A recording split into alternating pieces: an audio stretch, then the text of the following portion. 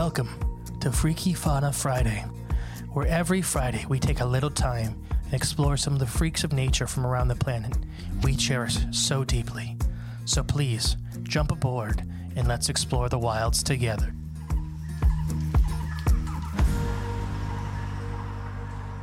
Hello, and welcome back. I am the great and powerful mystery. And I'm Jay. And what's today? It's Friday. It's Friday. It's Friday. Gotta get up on Friday. Get up or get down? Let's get up. You gotta get up to get down, though. Gotta get up to get down. Ow! Yep. That's so hot. All right. It is. It's hot, but we're alive and we're breathing, and we're thankful. And today we're gonna teach you of why not to be petty. Okay. This freaky fauna is a lesson in pettiness. Now you can be Tom Petty if you want. How's it spelled? Is it spelled the same? Then no. Petty. Tom Petty. Break down. Go ahead and give it to me. Okay. Moving on. Give me the Don't know the rest of that song. Creature. Oh, you don't? Oh yeah, I don't know the rest of that song. I don't know how the song goes. Oh. This is a benthic pelagic species. We haven't even said what it was yet. It is a benthic pelagic species of cuskeel. Its actual name is the Bony-Eared Assfish. Interesting. Now, how did you say the scientific name?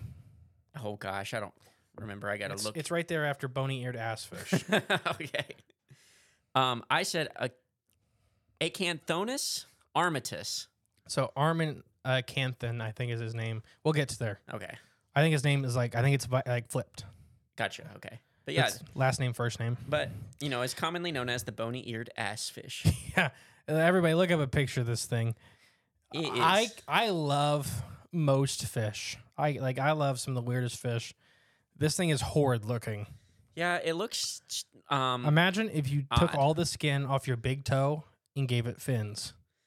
I was just going to say, imagine because there's it's pink and there's flesh and bone exposed. I was going to say, imagine you pulled an eel out of the water and then doused it with acid and let it sit there for a minute and then threw it back in the water. Oh, no, actually, I got a good... Imagine a pig head.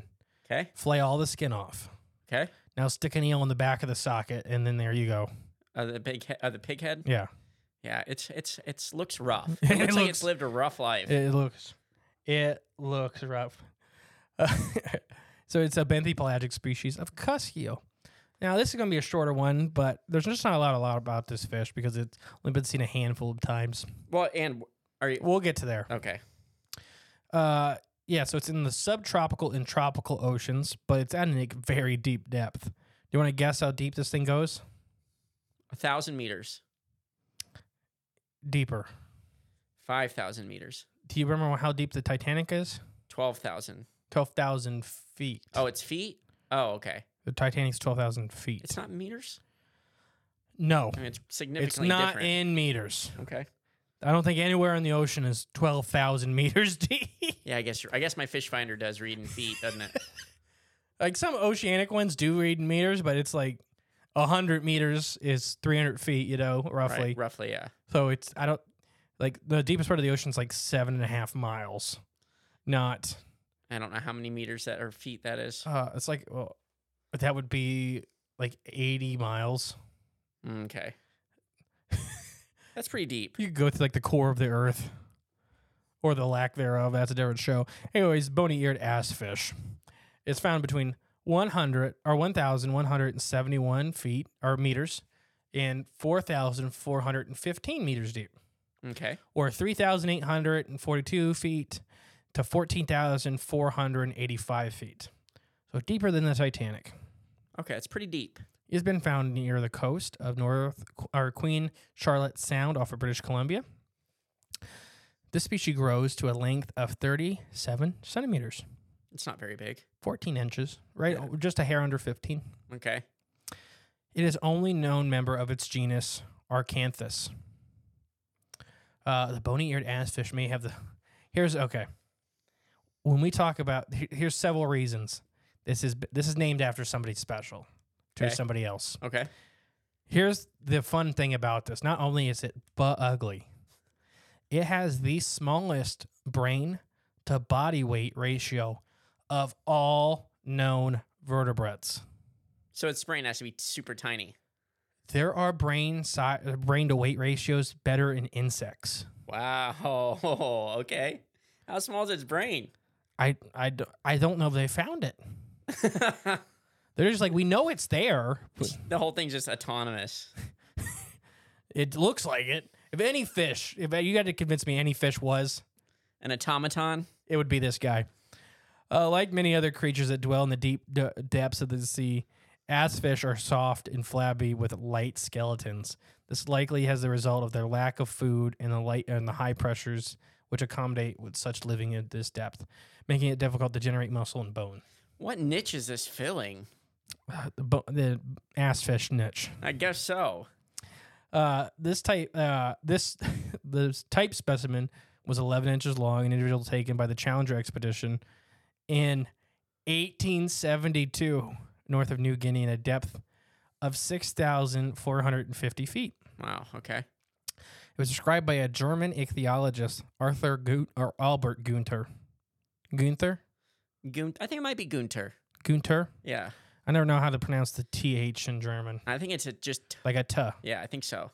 Who gave the species its scientific name. Now, this next part I'm going to tell you is a lie. Okay.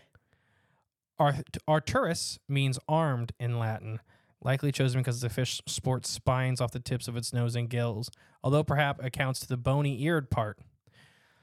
According to Gavin Hank, curator of the vertebrate zoology of the Royal British Columbian Museum, Arcturus is the ancient Greek word for prickly.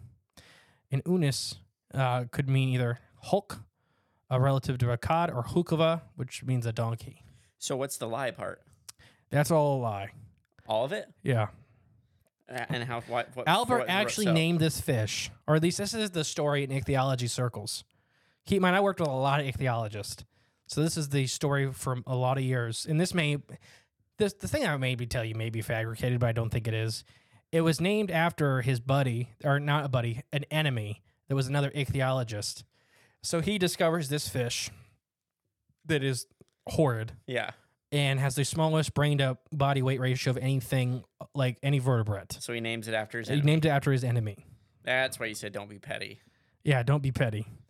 Adam Summer, Associate Director of the Friday Harbor Laboratories at the University of Washington, of course, says unus is easily read as a hominis, or the word for ass in Greek.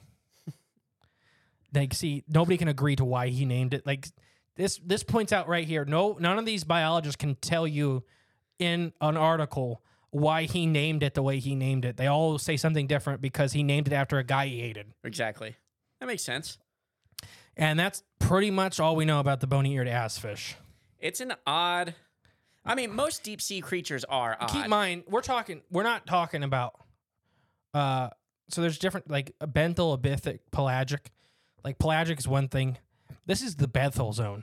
This is, like, no light... Oh, this is where, so there's deep sea animals, which are above this.